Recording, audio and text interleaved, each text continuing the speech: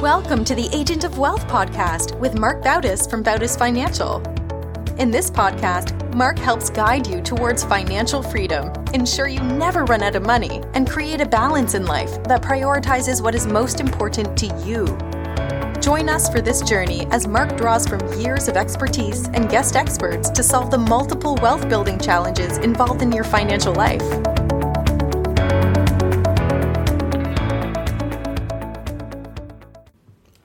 Welcome back to the Agent of Wealth. This is your host, Mark Bautis. On today's episode, we'll be talking about a crucial topic of how to protect yourself from cyber threats.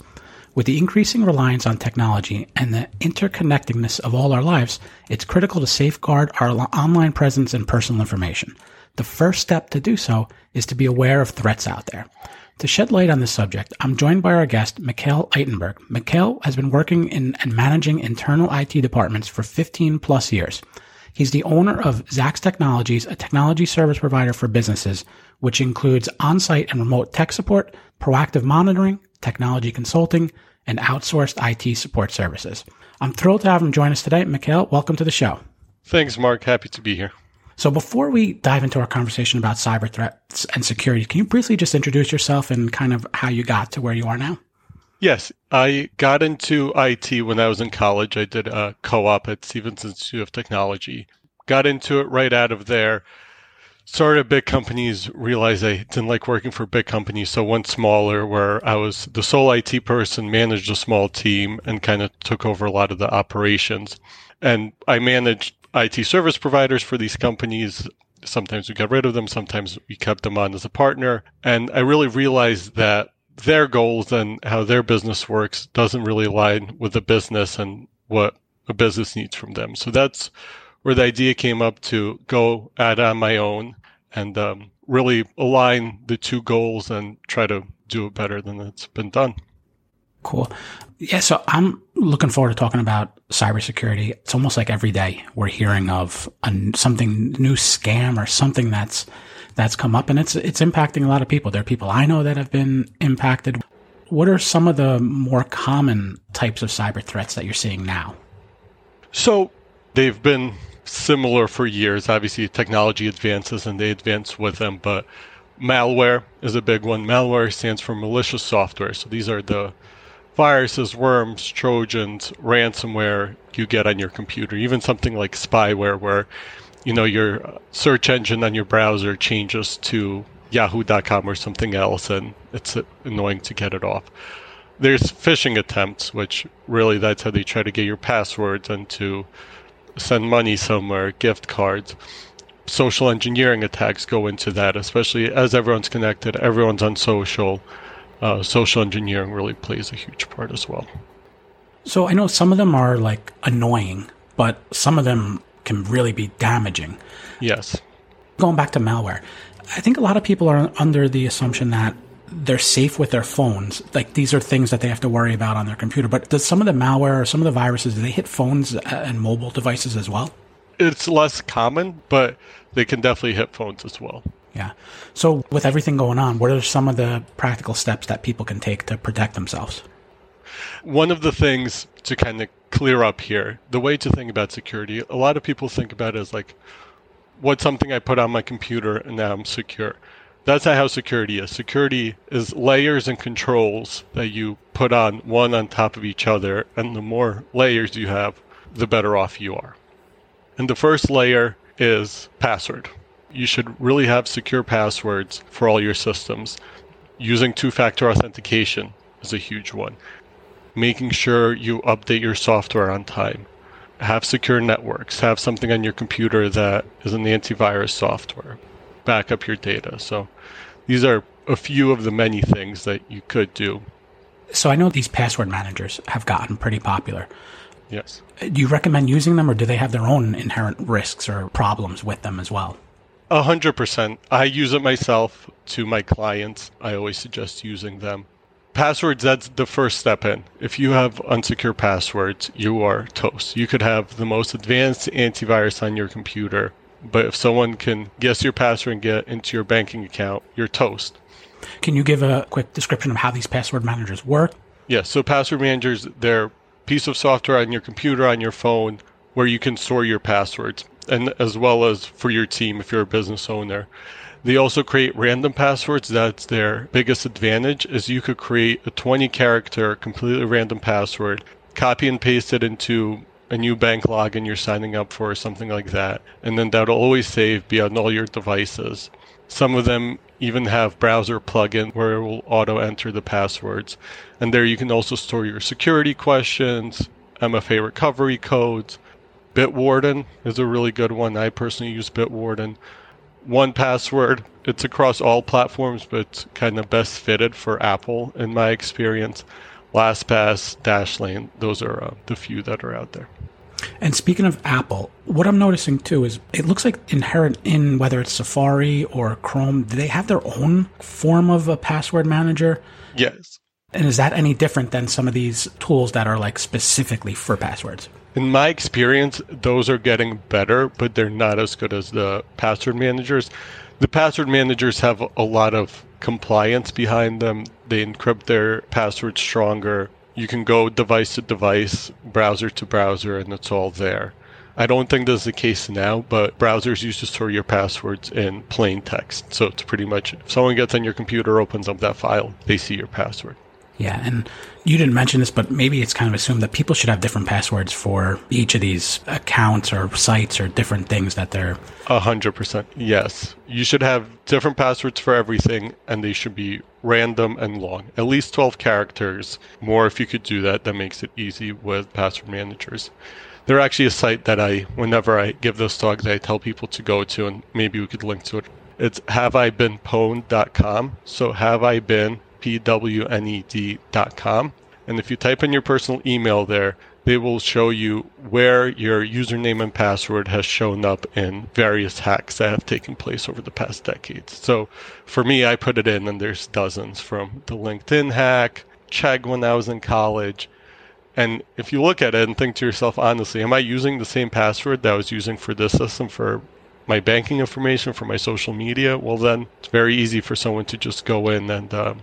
Yeah, that's probably it. The person sees, all right, there was a hack and my password may have been exposed, and they think, oh, wow, this is some site that doesn't matter. Yes. But they're using that password across their banking, or some, other sites that do matter. And that's where, the hackers get you, is that they'll get the password from one place and you're using the same one across different and important, places. And that's where the problems come. Yes. And funny tidbit is there was a presidential candidate in our lifetime whose Twitter got hacked, and it was because of the LinkedIn hack. It was that easy that they found the password on LinkedIn, and they're like, just try it, and they got in. Yeah.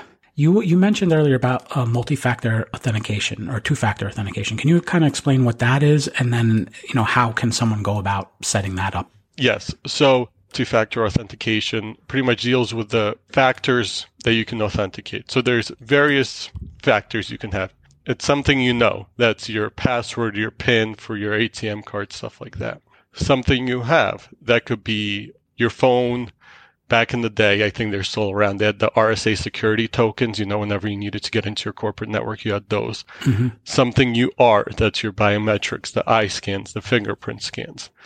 Something you do, some advanced systems even will take how you press keystrokes or how you move the mouse. Somewhere you are, so it could be, hey, you can only use this applications in this area. And in general, a second factor adds another layer of security on. So if someone did get your password, now they need to have your phone or whatever to do it. The most common factors, and I go with this by good, better, best. You have good, where they text you a number. A lot of banks do this. A lot of systems, you put in your number, they text you. That's better than having nothing, but people could spoof your number. Better is to have the authenticator apps on your phone. Google Authenticator is a big one that's used, but if you go on your app store, whether Android or iPhone, and search Authenticator, you'll get one. And that's where you scan the QR code on the screen, and then every 30 or 60 seconds, a new 6-digit code comes up that you have to put in. And then there's Best, which I don't suggest this for many people because it's not available on that many systems. But like Bitwarden, it's available for two-factor for that password manager. They're called UB keys. So they're little keys that could be USB-C or regular USB that you plug into your computer, and you can only get into those systems if those things are if you're logged in there. And the word of warning with those, though, if you do set them up, make sure you have a backup one for redundancy and stuff like that. Because if you lose it, you're out of luck. That's like the people putting a Bitcoin on their drive and then losing the drive. Yep, exactly. So make sure you get two, and one, keep it in the safe somewhere you'll be able to get in case you lose your primary one. Yeah. What about some like antivirus software? Do these operating systems come with their own antivirus software, or is it still necessary to get, something like a McAfee or something like that? They do. So there's actually two types of, I say it's endpoint protection. There's the traditional antivirus. And the way that works is every program has a signature to it or a hash. And whenever something is found to be malicious, it gets added to a big database of signatures for it. And antiviruses scan all your programs, see if any of the signatures match up, and then delete them, warn you, whatever. And obviously the issue there is that it has to have been known and discovered already. And the new age of this is what they call endpoint detection and response. And these programs, beyond looking for signatures, they look for characteristics of how your computer's working. So if a lot of files start getting encrypted, it knows like, hey, this isn't right, or you have internet messages going to a foreign nation that usually doesn't, they kind of try to shut it down. So it's the next step of that. A lot of operating systems do have it, and considering that we live our life mostly online, it's less critical to have the really advanced ones. But if you are a business, if you have very important files on, it's good to look into those future ones. Sentinel-1 is one. I don't think it's available for home, but for businesses, it's a great one. Sophos is another leader in this game, and I know they have a home kind of protection suite. I would stay away from the ones that come freely with software like the McAfees and the Symantec's. They aren't as effective and are borderline spyware, in my opinion. So it's almost like this is the new version of antivirus software. It's now, how can it get ahead of the virus instead of how it used to be where it had to know about the virus before it could provide the protection in it? Yes. Assuming it's not if you're going to get attacked, it's when and what to do when that happens. Yeah. And especially for businesses, these programs also come with a SOC, a Security Operations Center. So you kind of give a permission, but so if an attack is happening on the computer on your network, they will actually quarantine it and kind of make sure it comes off so they can't spread. And that's to prevent something happening to one employee and then it just wipes out the whole company. Yes, exactly. And when the IT person is on vacation or something like that, like it's very common the week between Christmas and New Year's to see an increase in attacks. Yeah. I know a popular cyber threat is phishing. And I know like phishing now is a lot different than it was 5-10 years ago. 5-10 years ago, you'd look at it, it'd be you get an email, it'd be like, oh, funny, big joke. Now it's hard to detect. What can someone do to better detect these things that are really phishing emails? Yes. So, poor grammar is becoming less and less of a thing, but still poor grammar, always be very wary of urgency and pressure tactics because that's what they fish on, for lack of a better word. Mm-hmm. One easy way to say if you're getting suspicious or even if you're not, check the email address of the sender. If they say they're from this and this organization, check the email and make sure it's the right one because a lot of times the name might be right, but the actual email is different. I would, as much as possible, avoid clicking on links from emails unless you 100% know it's happening. But if you hover over a link in most email programs, I know at least Outlook and Gmail, on the bottom left of the screen in the bar will show up what the actual URL is. So see what that URL is and that it looks legitimate. So it, like when you see it in the body of the email, it actually looks like, this link is maybe something that I want to click on. But then we're saying if you hover over that, you may see you should be able to see the real link, which may be different from what it looks like in the email. Correct. Be wary of attachment. And I always say this, if you're not expecting an attachment from someone you know, email them separately or text them or call them. It's like, hey, do you mean to send me this? Because a lot of times that's where you could really get malware if you open up the wrong attachment stuff. It used to be like, zip files, stay away from like Word or Excel, but PDFs are okay. Because is it still the same or now can they run viruses out of PDFs? They can run viruses out of everything. Yeah. Mm-hmm. I would be just aware of all of them. Obviously, it's less likely out of them. Excel files, especially if they have macros and stuff, it's easy to put a malicious payload in there. But I would try to stay away from all of them, unless obviously, if you're expecting them, the email is right, open it. And if you're ever in doubt, it doesn't hurt to just email that person in the separate chain, like, hey, do you mean to send me something? And no bank is going to require you to enter personal information over an email or a password over an email. Your boss isn't going to want to get money in gift cards. I know these things sound simple when you do it, but, like I've known of very smart people who have fallen for it. Yeah. At a previous job of mine, a person who was in charge of putting out security awareness training, so the phishing training, who knew it was coming, was a technical person. He fell for one of the phishing trainings. Wow. It happens to everyone. Yeah. No one's safe from it. And especially, you're tired, you had a long night, you're not paying attention. And lastly, also from that point, it can happen to anyone. So if it does happen, make sure to report it. A lot of people get embarrassed, don't want to report it. Make sure to report it so it doesn't happen to the next person. Yeah, makes sense. What about when conducting financial transactions? I know like years ago, everyone walked around with dollar bills. Now it's almost all of our financial life is online. What are some of the things people can do when like either doing financial transactions or sharing, sensitive information online? Are there any things that people can do to protect themselves there? Obviously, all of the above. It starts with those little things. You got to do the little things well. Make sure your passwords are well kept, stuff like that. Make sure you transmit files securely, especially if it contains social security number, banking information, stuff like that. If you have an accountant or financial manager who's not sending, or a mortgage broker who's not sending files through a platform they have through a secure way, you should run, because you shouldn't be sending those things just in regular attachments. One of the other things, if you're not going for credit at the point, freeze all your credit scores. If you get a credit card stolen, it's a headache. It stinks. But if you get your identity stolen, that could be years of pain and headaches. So in that case, would you just call up the 3 credit bureaus and say, I'm going to freeze my credit? And then if you ever need to do something with your credit, you can go and unfreeze it, do whatever you have to do, and then go back and freeze it. Exactly. If you Google freezing credit score, there's great instructions out there. It won't take you more than half hour. But then, make sure the mortgage people in my networking groups will yell at me. So make sure you unfreeze it if you're going for a mortgage or a credit card. Yeah, it's one of those things where, you do it and it's a pain doing it. It's 30 minutes. But if something happens and you didn't do it, you could be looking at hours and hours of trying to correct it. Any other like emerging trends or anything else going out there that people should be aware of?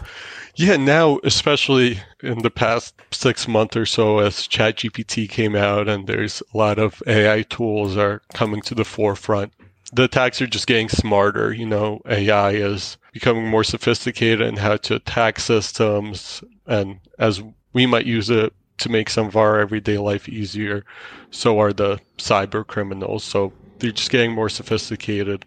Deepfakes are another one where, especially if you have your voice or video out there, they can take it and have you say any message you want. So those kind of attacks of your boss sends you an email, hey, I'm stuck over here, send me $1,000 in gift cards. Those could get a lot more sophisticated. Remote work is becoming more popular. That means people are spending more time on less secure networks in their home. Those attacks are becoming more. Ransomware 2.0, that's where, it used to be just you get your data encrypted, and they say, pay me, so we decrypt it. Most people have backups, so now they actually can also steal your data, encrypt it. You say, hey, I'm going to go from a backup. Okay, well, we're going to sell all your data out there too. And with that comes increased regulation. So I feel like all businesses, especially if you're dealing with people's personal information, money, stuff like that, there's going to be increased regulatory scrutiny. Yeah. And you're even hearing more and more about the companies banning the use of ChatGPT just because they don't want any private, sensitive information risk getting up there, because who knows what would happen to it. Yeah. And the deepfake stuff is interesting too, because some of them, you won't even realize it it's getting better and better to the point where it's like, at first it was like, again, like the phishing stuff, it was like, oh, that's kind of funny. But now, if you're not specifically looking for it, you can it's definitely easily to be fooled by it. For sure. And the growth is only accelerating. Yeah. AI isn't, I guess it's a field that's over a decade old, but really longer than that. But these large language models are about a decade old, but in the past year or so, it accelerates faster and faster. And every week now, it seems like they're making huge jumps in its ability and what it can do, which is really powerful when you're using it for good, but equally powerful when the criminals use it. Yeah. Well, Mikhail, that sums up all the questions I had for you today. Thank you for your time and expertise. Before we close out, I know cybersecurity is just one aspect of the work you do. Obviously, very important one and critical for businesses. But how best can a listener learn more about you, more about the services that you offer through Zaks Technologies? Yes, so you can go to my website, Zaks, Z-A-K-S, technologies.com. I'm also on LinkedIn, so if you want to learn more about me and my business, on our site we have a contact us form. So if you want to discuss the security stuff more or some of our other services, please reach out. Great. We'll link to all the resources discussed in the show notes. Thank you again, Mikhail, and thank you everyone who tuned in today. Don't forget to follow the Agent of Wealth on the platform you listen from and leave us a review of the show. We're currently accepting new clients, and if you'd like to schedule a one-on-one consultation with our advisors, please do so at bautisfinancial.com/call. Thank you for listening to the Agent of Wealth podcast. Click the subscribe button below to be notified when new episodes become available. The information covered represents the views and opinions of the guests and does not necessarily represent the views or opinions of Bautis Financial. The content has been made available for informational and educational purposes only and is not intended to be a substitute for professional financial planning and investment advice. Always seek the advice of your financial advisor or other qualified financial service provider with any questions you may have regarding your investments and financial planning.